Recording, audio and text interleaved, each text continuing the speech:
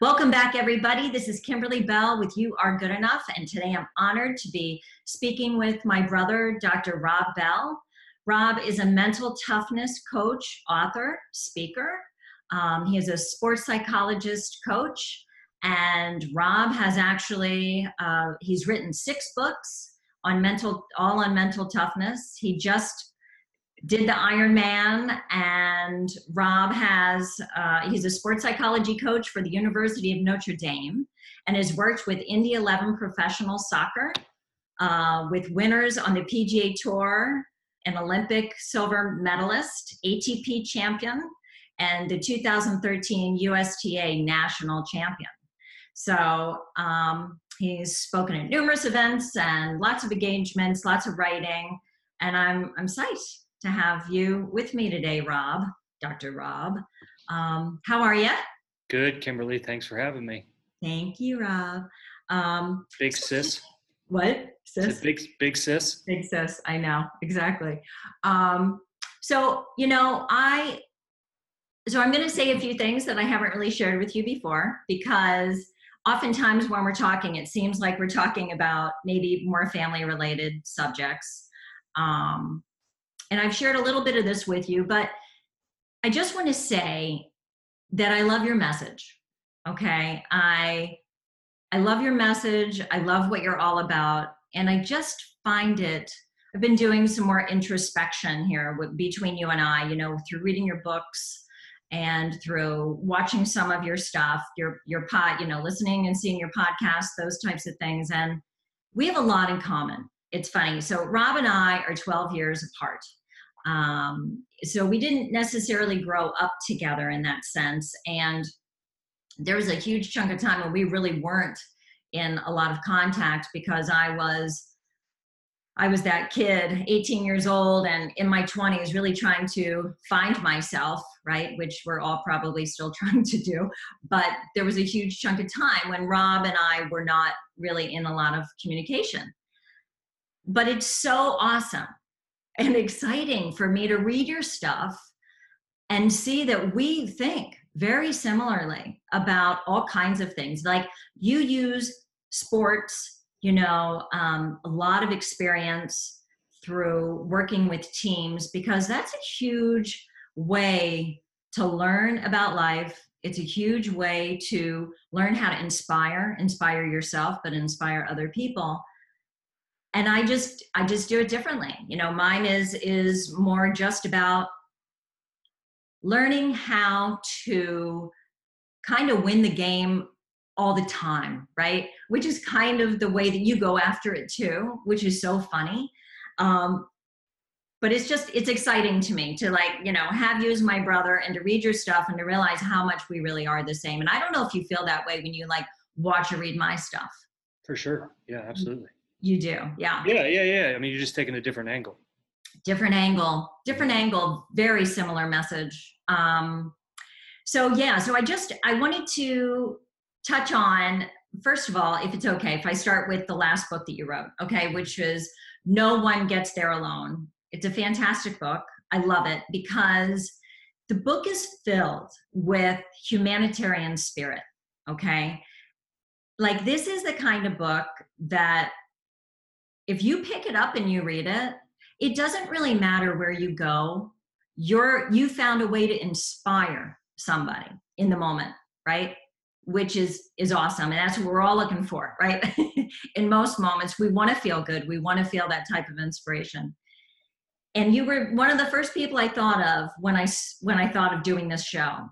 You are good enough, because we've really been raised from a foundation of believing in the lack mentality and that we are not good enough. And we could talk about all day where this began. There's a lot of reasons why it began, but I do know that it starts, when we're small, just crawling around. But what I want to talk about is how important it is for people to know that they can find a way to be inspired. I can pick up your book and be inspired. People can go to this show and they can become inspired and hopefully walk away with some practical, perspectives and tools and things that they can incorporate in their own lives to feel better. I have a lot I want to ask, but I wanted to share that about the book because I was really touched by it. Nice. I guess I'm curious to know, and you've written 6 books. Okay, that's like, in what amount of time has that been, by the way? What year was it my first book came out in 2010. Okay, wow, yeah. Yeah. That's every 2 years, pretty much. Yeah. Yeah, that's really awesome. And I realize the inspiration. Can you tell our audience, like, what was the inspiration for this book? Because this is what I talk about all the time. Can you do that? Yeah, absolutely. So I was set up to do a race, a half Ironman, which is a 1.2 mile swim, 56 mile bike, and then 13.1 mile run. And there were only a couple of issues with this. Number one is I hadn't really been training for this race. The second is I didn't own a bike. Biking's not my thing. I hadn't biked in about 10 years. And third is this race was in 2 weeks. So I did what any insane person does. Like, I signed up for it. And I've always been in shape. Yeah. But the reason why I signed up for it is because I really just had to answer that question. If I didn't stop, if I just keep going, if I never give up, would I finish? Mm-hmm. And the answer is yes. I could do that. I could just keep finishing. Well, 10 days of training, trying to get ready for this race. And then I'm at mile 30 on the bike and my back tire goes flat. Now, not being a biker, I wasn't prepared to handle the situation. And I'm stuck on the side of the road. And about 5 minutes pass, and the guy actually stops his own race and asks me if I know what I'm doing, if I have anything. I don't have anything. And he gets off his bike and says, well, let's get you fixed. So this other racer, right, this other competitor stops his own race to help an idiot, right, a moron, somebody not prepared to handle the situation, and changes my tire. And the only part that I could really ask myself, the question I asked myself after that race, and that resonated with me, was, would you stop? And the answer up to that point was no, I really wouldn't have given it a thought. And I don't think it had anything to do with like life. I think it had to do with, this was a race. Like, in competition, you do your absolute best. And, I feel bad for the guy if he had a problem.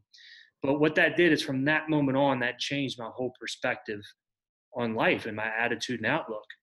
And so, just for an example, so I just finished a full Ironman. That was a 2.4 mile swim, 112 mile bike, 26.2 mile run.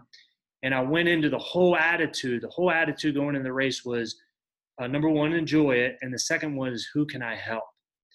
And on the bike itself, there was a guy who had a flat tire, and I didn't hesitate for a second. I pulled over to the side of the road and went and was able to help him. Oh my God. Yeah. And, so I did that. And because the reason is like, would you stop? It's a question that needs to be answered before it's even asked. Because if we're driving on the side of the road, how long do we even have to think whether we're going to help somebody who's pulled over? A half second, maybe? Yeah. So we have to already be in that attitude, that mindset of, we're going to focus on other people. Yeah. And that was why that book, was written. Yeah. Is a better us makes a better you, and a better you makes a better us. Yeah, totally agree. And what I love about you is, one thing that I do is that you're brave enough to stop and ask yourself those questions, right? You're brave enough to ask yourself if you would do the same.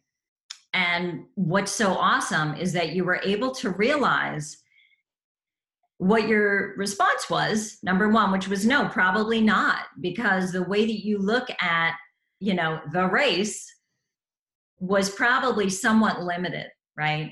It was a little bit of a limited belief as far as what is it that we're doing here, right?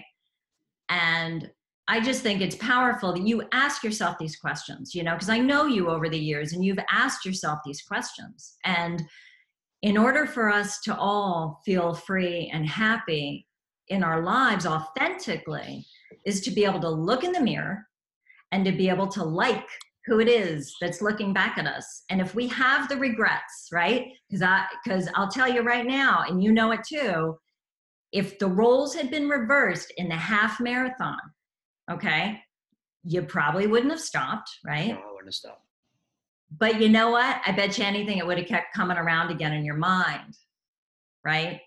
And there's a part of us that wishes we had the moment back again, or we're not feeling proud. Something gets our attention. You know what I mean? So I think it's really cool that you actually had the opportunity at the legitimate, like the full Ironman, to actually do that for somebody. That's so cool. Yeah, and I think like when we feel that pull, what you kind of just talked about, when we feel that pull, it's so easy just to dismiss it, not act on it. Where I think that's our gut, that's our intuition, that's our higher power, whatever we want to lean on, Mm-hmm. and we got to act then, Mm-hmm. and not to second guess ourselves or to overthink it, but to act on that. Right. Totally agreed. And what I love is the angle that you've taken, because I talk about how, together we're stronger. When we're separate, we're really not as strong, right? And we see that in the universe. We see that in nature. We see that with birds and the way that they fly. They actually use the wingspan of other birds to keep them, up. And that's it. As above, so below, right? I mean, we're all we're all the same. We look all around, and it always feels better, right? Think about the interaction, like those guys that stopped for you. I know there was one guy that gave you the tire kit, and then the next guy is the one who actually helped physically with the tire. Yeah. Both guys made a big impression on you. They actually changed your life. Mm-hmm. Okay. They changed your perspective, right? And it's funny, I remember you being a really competitive kid, okay? And I wasn't at home, but I sense and remember conversations about you being super de-duper competitive and having to win. And it's funny, I don't think I've ever really been that way, but I was thinking as I was reading this book, I was thinking, wow, you've really changed so much in that way, because you've adopted a different perspective on the bigger picture, the bigger reason why we are here, to be of service to others. And that's a human need, right? I mean, we all want to feel like we are giving beyond ourselves, giving to the greater good, because it just inspires us to do more and to feel better about ourselves. So that's really cool. And I want to talk too about a few things. So a lot of people who tend to come to me are millennials and Generation Xers. And at this time, I feel like everybody is feeling the pain of what we've known as life so far in ways, right? We see it in the media. I see it in people's personal lives. I'm sure you do as well. And I find that the younger generations see so much that isn't in alignment with like truth in a lot of ways, or something's not adding up, right? The way that we've done it. We always do that generationally. We always look back and say, okay, we're going to do it better, right? And I know that when you were younger, and you were in college, you had an event that completely shifted your life. And I want you to share that with us in a minute, if that's okay. But what I want to ask you is, what I like to get to when I interview people is that moment when we have things that are trying to get our attention in our lives, but we're not quite heeding the call, right? It's almost like the soul is speaking to us and saying, hey, pay attention to this. It's not working for you, right? But for whatever reason, we keep moving forward with our own plan. It could be because we made a decision a long time ago to stick with something, or we have a rule set. We have a model of the world that keeps us locked in so that we don't feel like we have the freedom to change our mind, to do things differently, to go in a different direction. So I'm curious to know, and I want you to share with us this big event that happened for you when you were in college, because that was another huge game changer in your life, I know. And I love it when we can all listen to somebody else's story and learn from it. So so I guess the other thing I want to hear through the story is, was there something that was trying to get your attention at that time, but you weren't really listening? You know, you weren't really heeding the call. And then you had this catastrophic event happen to you. Mhm. So does that make sense? Yeah, I mean, do you want me to just share the story? Yeah, I do. And then Okay. yeah, thanks. Um, so when I was probably in high school, I really discovered partying, I think, big time, and I was an A plus in that. Mm. And I went to a small Division II school to walk on for the baseball team. And when I got there, I did what any college kid does. I just started partying, except harder. I mean, and so this was after midnight one night, and I always say like nothing good happens after midnight. And we were partying. For some reason, we're partying near like a cliff, and I end up walking off, this cliff. It was about an 80-foot cliff. I didn't push. I wasn't pushed. I didn't jump, but I was laying there conscious during the whole thing, and they had to crane me up out of this, and took me to the hospital where my mom was a nurse, and I had broken my arm, severe pain in my back, fractured my back, had just a gaping hole out of my head, but I was alive, and I could move. So I was there. That happened on a Friday. I was back to school on that Monday, and just in now I'm just that's the kid that fell off that cliff. Like, can you believe that? And just an extreme amount of pain, and then baseball was done, at that point. So from that moment on, like, there was a lot of pain leading into college, and then there was a whole lot more pain. And I think a lot of the pain was like, just how bad I'd messed up, like at that moment. And that was a pain that stuck, a long time, because I could have played in college. That was always a dream of mine. I always loved that sport. But so the what was the outcome of that was simply this. And when I went and did the Ironman, I stopped by my alma mater, and I took my first psychology class that next year. And when I was in that class, that was the moment. And there was a great professor. That was the moment. His name was Dr. Joe Merce. And I knew at that point, I was like, I'm doing something in this field. I don't care what it is. Hmm. And, throughout my whole life, sports was always, number one. I mean, I take the Pepsi challenge and anybody when it comes to knowledge of all sports. And when I took that class, I probably wouldn't have taken it if that hadn't happened. Mhm. And once that happened, I knew what I wanted to do for the rest of my life. It was tattooed there, and in my heart, in my spirit.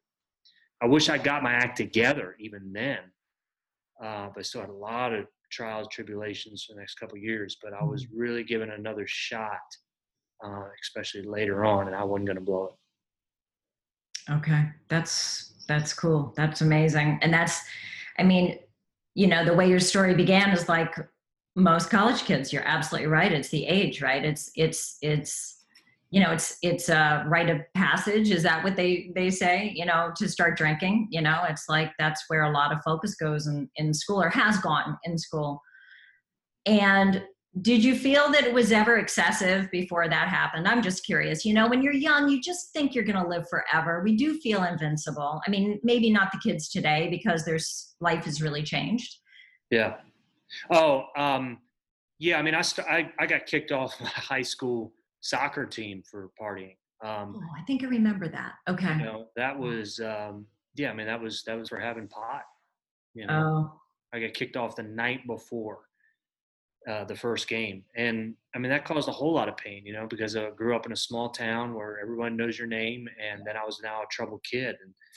And what do you do when you're in pain? Well, you take care of that pain. You solve that pain. I only knew one coping mechanism, and that was to self-medicate, to drink, and that's then what I did.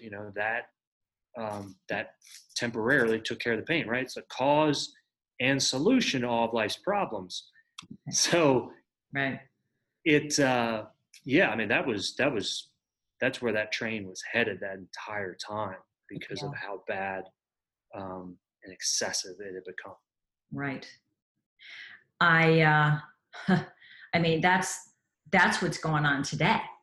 You know, that's what's going on today. And I see that, you know, not to take this in a whole different direction, but this is important to talk about though, really, because people are medicating. And now, you know, now with a lot, you know, marijuana being legalized, right? And not in all states, but you know, it's definitely legalized here where I am, right? And now it's become a big moneymaker and this, that, and the other. And it's wonderful. I mean, there are medicinal sides to that, but what I do know is that we've all learned, right? Most of us have learned to attach to something because we're not strong enough to deal and to work through our pain and to understand that it's normal to be in pain, right? To be in pain to a certain degree. I'm not saying we have to live that way every day, but pain is an indicator of where we need to go, right? Pain is definitely like a breadcrumb. That's the way I look at it. But we really have learned to use things, whether it's, you know, whether it's alcohol, whether it's pills, whether it's, you know, recreational drugs, hard drugs, food, gambling, porn, whatever it is. I mean, we are a society who have absolutely have turned away from ourselves in order to put out that fire, right? And so now we see an absolute imbalance of people who, you know, I must say, when you go to the hospital, they don't want you to feel pain for a second, okay? And I've been to the hospital a lot because I had a daughter who was like in and out all the time. And the first thing they want to do is make sure that you're not going to feel a thing. And I'm thinking to myself, you know, because I'm pretty, just because of my journey and things, I'm a little sensitive. I'm sensitive to things anyway, but I try to look for an alternative, like a homeopathic type of thing. And that usually works out just fine for me.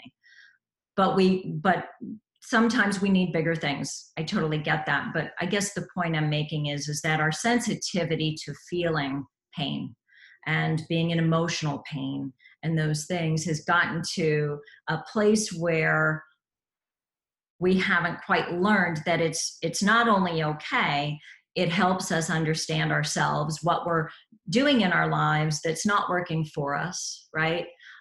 What those in our lives have done around us that have caused us pain, or participated in our pain, I guess I'll say. Do you agree with that? Yeah, absolutely. I mean, I think, you know, it's interesting because of, you know, the pain, you know, shame and guilt Yeah, terrible. and resentment. Yeah, Um, yeah, I mean, those are ones that last and that they stay.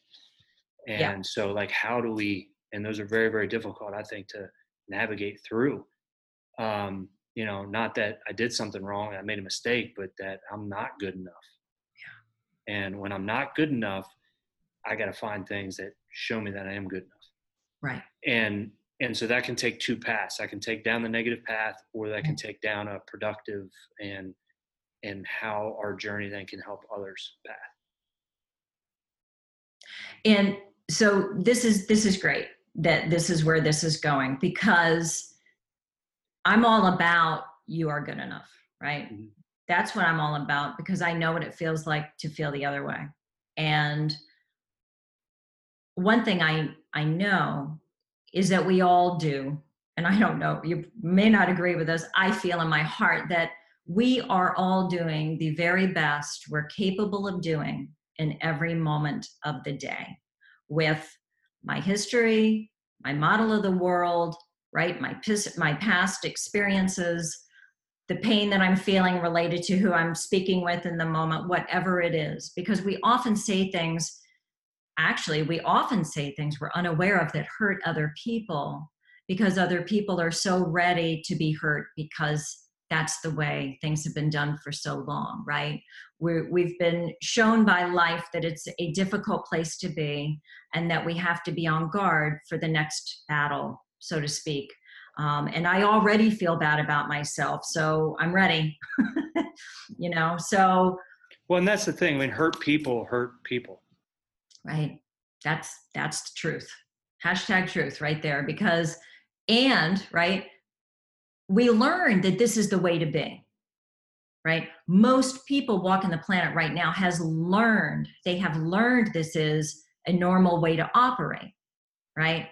When the truth of it is, we all are insecure, right? I think we're all perfect, and that encompasses perfection and non-perfection, right? The both sides of the coin, because I really feel like life is about both sides, because that's what makes the complete circle, with a penny or whatever it is. And in order for us to appreciate life and to feel good, we have to see that other side, that contrast, right? The duality, to help us understand and discern next time, what kind of choice am I going to make? Next time, what kind of thing is going to come out of my mouth? How responsible for myself am I going to be? Yeah. And you talk so much about self-responsibility, which is a big one, that I'm all about, because I know that we have a choice in every moment. I know that we have a choice to either respond or react. Mm-hmm. It's just a different way of, it's a more, I guess I'll say, mature, right? It's a wiser way of being, stepping into our higher self. And that's so much about what you write about and what you've learned. Yeah. Yeah. I mean, I think, and from my standpoint, and, since pain is a huge part of life, I like to choose my pain, and I like to pick in what areas that I'm going to voluntarily choose to suffer. And what I mean by that is, and Viktor Frankl said this, like we get meaning in our lives through suffering. So being able to come through on the other side, that which, we struggled with, that's the only time we really appreciate anything, is if we really, really struggled for something. If stuff comes easy to us, how much joy is there? How much appreciation? Well, the society now, everything comes easy to us. Everything is a microwave success. And how much appreciation is there? It's only when we strive and struggle and really have to work to get that. And that is through pain. And so what I mean by that, again, is like, I really believe that when we physically exert ourselves, we were meant to move in one way or another. When we have that goal that we really set to it and we put our mind to it, that's when, and that's suffering, right? I mean, to be able to, I'm not saying everybody's got to go out there and run 26.2 miles or do an Ironman, but when we have that goal and we put everything towards it, boy, the perspective and the gratitude then changes in our life, where that cup of coffee or that pancake now we're eating, man, it tastes so great because of the suffering that we just kind of went through. And that was a choice that we had to make. And that's the attitude that I've always, taken in that, is we get meaning through our suffering, and let's pick it. And so it's funny, because I would never use that word, suffering. I mean, I agree with that. We learn so much through pain, right? And that, what I was talking about a little bit about medicating, so we don't have to feel the pain, and, I've known clients who've been on multiple drugs, right? Trying to run from the foundation of the issue, in their lives. And I hear what you're saying about the suffering. It's overcoming whatever it is. Like if it's a goal, right? And you set out to run 26 miles and you achieve it, well, that shows you a lot about yourself. It makes you feel so much better in so many ways. You've accomplished a lot of different things through deciding to run that distance. There's a lot of things, a lot of, happinesses to that whole thing. But I think in myself, I'm all about not suffering in a way, right? Because I do believe that we learn through pain, but I feel like, and I don't know, maybe we're talking the same thing, but we're saying it differently. This is really kind of funny. So I like people to not suffer. Mm-hmm. And I guess the way I look at suffering, right, is staying in a situation that could be a way of suffering, right? like staying in a relationship for 20 years when you know it expired a long, long time ago. But the suffering has to get so bad, right?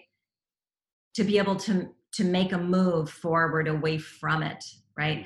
The fear has to become less. The fear of moving forward has to become less than the suffering of staying in that situation, right? Absolutely, absolutely. And that's where I look at, well, to choose your suffering, do you want to choose and stay with that partner, which we have little control over, but we're suffering, or do we want to choose the suffering of what it takes and the courage it takes to be able to leave and move? Because that's going to be suffering as well. Which one do we want to pick? Right. And sorry, I think, or pain, sorry. Or pain, right. You know, I mean, suffering, see, I look at suffering as though you are keeping yourself, from being expansive, from doing, right? Yeah. But pain is our biggest motivator, Yeah. right? I mean, I totally agree. Physical pain is a big motivator, right? Emotional pain is that was yours, right? That's been mine. I guess that's everybody's, right? And that's where that's where I just look at it with suffering. And the reason why I look at it is because I just think there's such there's a righteousness to it, to be able to suffer and to come through it.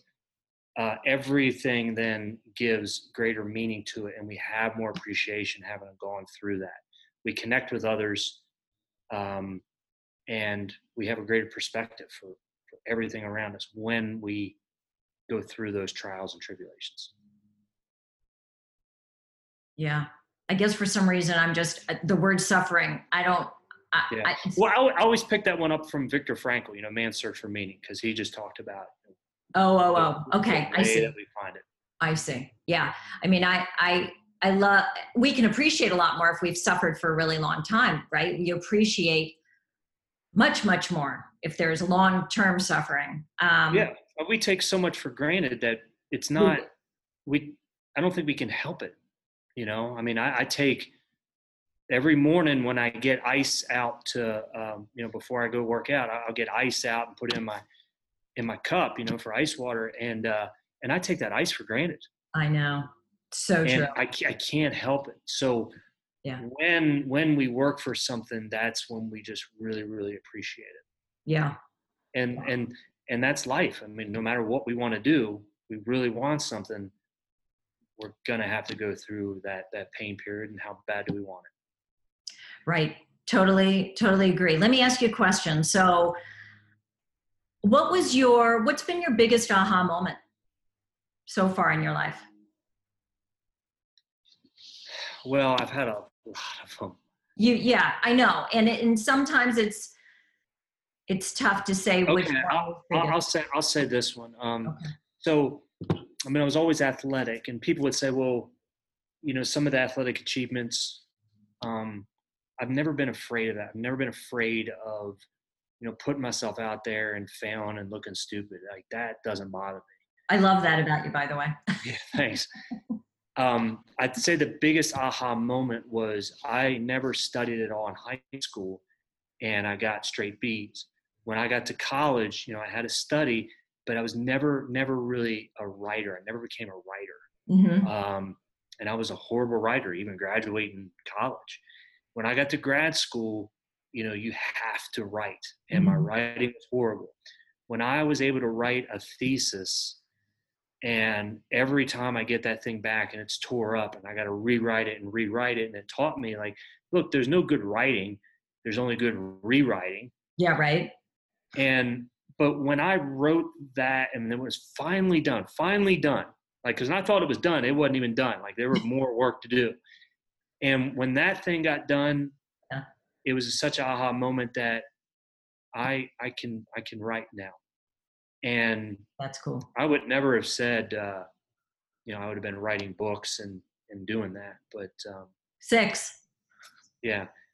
And that was the big one, I think, a lot that I always get back to. I never really share that one a lot because it's not sexy, but it was writing that thesis and getting that manuscript done, where it has to be perfect from the margins, to the letter size. Everything has to be absolutely perfect. And I had a professor that pushed and had to be perfect. God bless the professor, Yeah. So here's a question. That's an awesome story. And I find it very sexy. Okay. Because just so you know, it's a big one. If you had, were you fearful of writing, or did you feel insecure about your writing ability? Was it something you were aware of? So I think it's just like anything. I mean, if you want to be a good runner, you got to run. Mm-hmm. If you want to, be a good, blacksmith, then you have to work with that. So I believe that we can be great at anything, but it takes a long time. I wasn't a good writer, and I never really wanted to be until I had to be. And did you avoid it? Good at it. Well, were you avoiding it? Because oftentimes I find with people, they've avoided something that they're really here to do. Okay. So I help people kind of face that. Right. And I know what it was for me was to do exactly probably what I'm doing in a lot of ways. But was it like that for you with the writing? I never really thought about it like that. Like, was I avoiding writing? I just knew I wasn't good at it. But the other part is until it's our only option. Yeah. Then what other option is there? We got nothing else. This is what we have to do. And that's what it became. True. And so people then ask, okay, well, how do you do it? And I thought this is an important part. And I've used it for my dissertation for every book. I wrote for 1 hour every day. And that's how I got it done. So no matter where I was in the whole situation, then I stopped it at that point at a good leaving off point. But it was 1 hour of complete and utter focus that I would write. 1 hour every single day, and I never missed a day. That's how, whenever I start writing my books, that's what I do as well. I did read that. Yeah. And that's great discipline. Fantastic. Yeah. Because you know what? It's really about the consistency, about the process. I know what it's like to write, a book. And people say, oh my God, you're so committed. How do you, the discipline, blah, blah, blah, blah. And I'm like, yeah, but you know what? I have no choice. I want to achieve this. Yep. I have to do it. And therefore I have to find something that works for me. And I have to say consistency. Consistency over such a period of time, anything can be achieved. Yeah. Yeah. Very, very true. If we never give up. Yeah, no, absolutely. And so here's another question I'd like to ask. And, I'm a little farther ahead in the game of life with years, right? But one thing I know is that, or one thing I feel in my heart is that we are going to be continually learning, right? Until the day we actually leave this planet. And I always find it fascinating when great teachers and speakers and people who have shared their experience, much of the relation to pain, much of the pain that's taught them so much in their lives. What are you working through right now? What is the thing that you're trying to, balance in life, or figure out more about? Or is there something you would like to share? I mean, that may be too personal, but is there anything you feel like sharing about your process just in your life right now? And you have small children too, that's the other thing. You have 2 younger children. Beautiful. Yeah. I mean, I look at it, well, I'm trying to be better. I want to be the best husband and best father I can be. Oh, God. And so when I put that, every time I talk with my kids, it has to be from that standpoint of how much I believe in them, how much I love them. Yeah. I mean, I think they get sick of it because I smother them with love, and but I want them to know, how important that they are. Yeah. And I think there was a lot of times, like especially when they were born, it was a lot easier for me to be a good father than I thought than a good husband, because a good husband then is being I've got to be vulnerable as a husband. I've got to communicate more as a husband. And I think from that standpoint, that's how do we get better at that? And that's the journey. Yeah, that's cool. And it's a learning process too. It's definitely, I mean, it's one thing to be married, right? It's another thing to have children, because children, not only does your partner, right, teach you how to grow, okay, and trigger you, right? Because I really believe that relationship is all about, choosing someone who's going to trigger our deepest wounds, if you will. And you're on your journey together, and then you decide to procreate, right? And then you bring in other people into the mix, and they have their own personalities and ways of doing things, and or limitations, or things that trigger us again. Like our children are here, I believe, to teach us so much in life. Would you agree with that? Yeah, I mean, we always learn more from others than we teach them. I totally agree with that. Yeah, I just know that my kids have been, and mine are a lot older, of course, but in some ways, my greatest teachers, and probably because of the journey like I've had with, with my youngest, but it's truly amazing. So so that's your thing. You're trying to be the very best husband and dad you can possibly be. Mm-hmm. That's cool. So then that takes working on myself as well. It does. It's because it's tough to give away what you don't have. Exactly. I mean, I say that all the time. I say that to couples all the time. They come to see me and I'm like, here's the scoop. You can't give to another that which you don't first give to yourself. So I know the truth is I know how to make every marriage amazing. And that is each individual being self-responsible, working on their own stuff and taking responsibility, because truth is when we get together with another person, I call it a marriage account. We're either making deposits or withdrawals with every conversation, with everything, right? All day long. And at the end of the day, where's your bank account? Right? Yeah.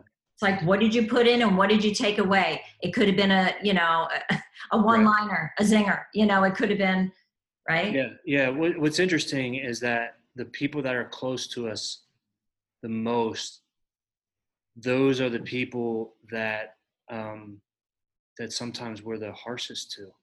The people that we care about the most, that we cause them the most pain. And I only bring that up is just because the power of our words and our actions. It's true. It's totally true. But at the same time, it's the place where we can love the deepest and be most vulnerable. Yes. Thank you for putting that twist on. I appreciate that. Well, because I think that's what we're here to do. Mm-hmm. And the only way to get to that place is if we start owning what we're saying, what our behavior is, lack of empathy, whatever it is, right? Because we've all had those moments in relationships, men and women alike. Yeah. Yeah, and if things aren't okay in the four walls of our home, they're not going to be okay, outside of them. So right. We are. And I believe that we're here, and we'll be judged on the quality of our relationships with people. Yeah, totally agree. And I would also agree that what you haven't experienced is what you want. Like when it comes to child raising, I know it's not true for every parent, but I wanted my kids to have a good childhood.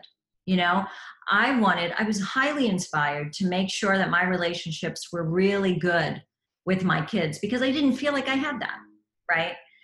And what a gift to be able to give that, and I see your motivation with that as well. It's really important to you to show up and to be there and to support. So yeah, mine's simple. I never want my kid to say, "Dad, let's go play catch," and for me to say, "I can't right now." Yeah. I think it's really important to be able to drop everything I'm doing. Now, again, if I say, just give me 5 minutes and I will, but to be able to do that. Yeah. And it's interesting because we grew up with the generation that didn't have time, right? They didn't have time. They didn't feel like it, whatever. It was more about the parent, right? And what was going on with them more so than what I see today. And so I'm a different parent, right?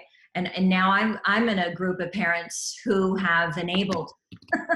Sure. Talk about this one all day long because I feel like this is such a big conversation about how we have enabled our children to a point where they get to college and they're pushing boundaries. You think you partied?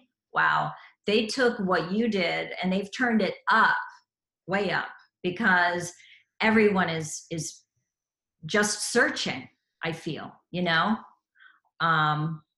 Yeah, the enabling thing has been something that definitely this group of parents have done. And I know now that, you know, so I feel like I'm in the middle. I see like the younger generations who are raising children now and the older. And I really think it's about being honest and open and having that depth of relationship, and also finding balance, you know, and showing, like you're showing your kids, you know. I know they're doing a walkathon, you know, for school, right? You guys do a 5K as a family, right? Every Thanksgiving? Yeah, we'll do a couple, yeah. Yeah, you guys do things like that together, and it's just awesome. You know, it teaches so much about being together, the pack, you know, which is really important for kids to feel like they're part of something, right? Not just themselves, they belong, they're part of something.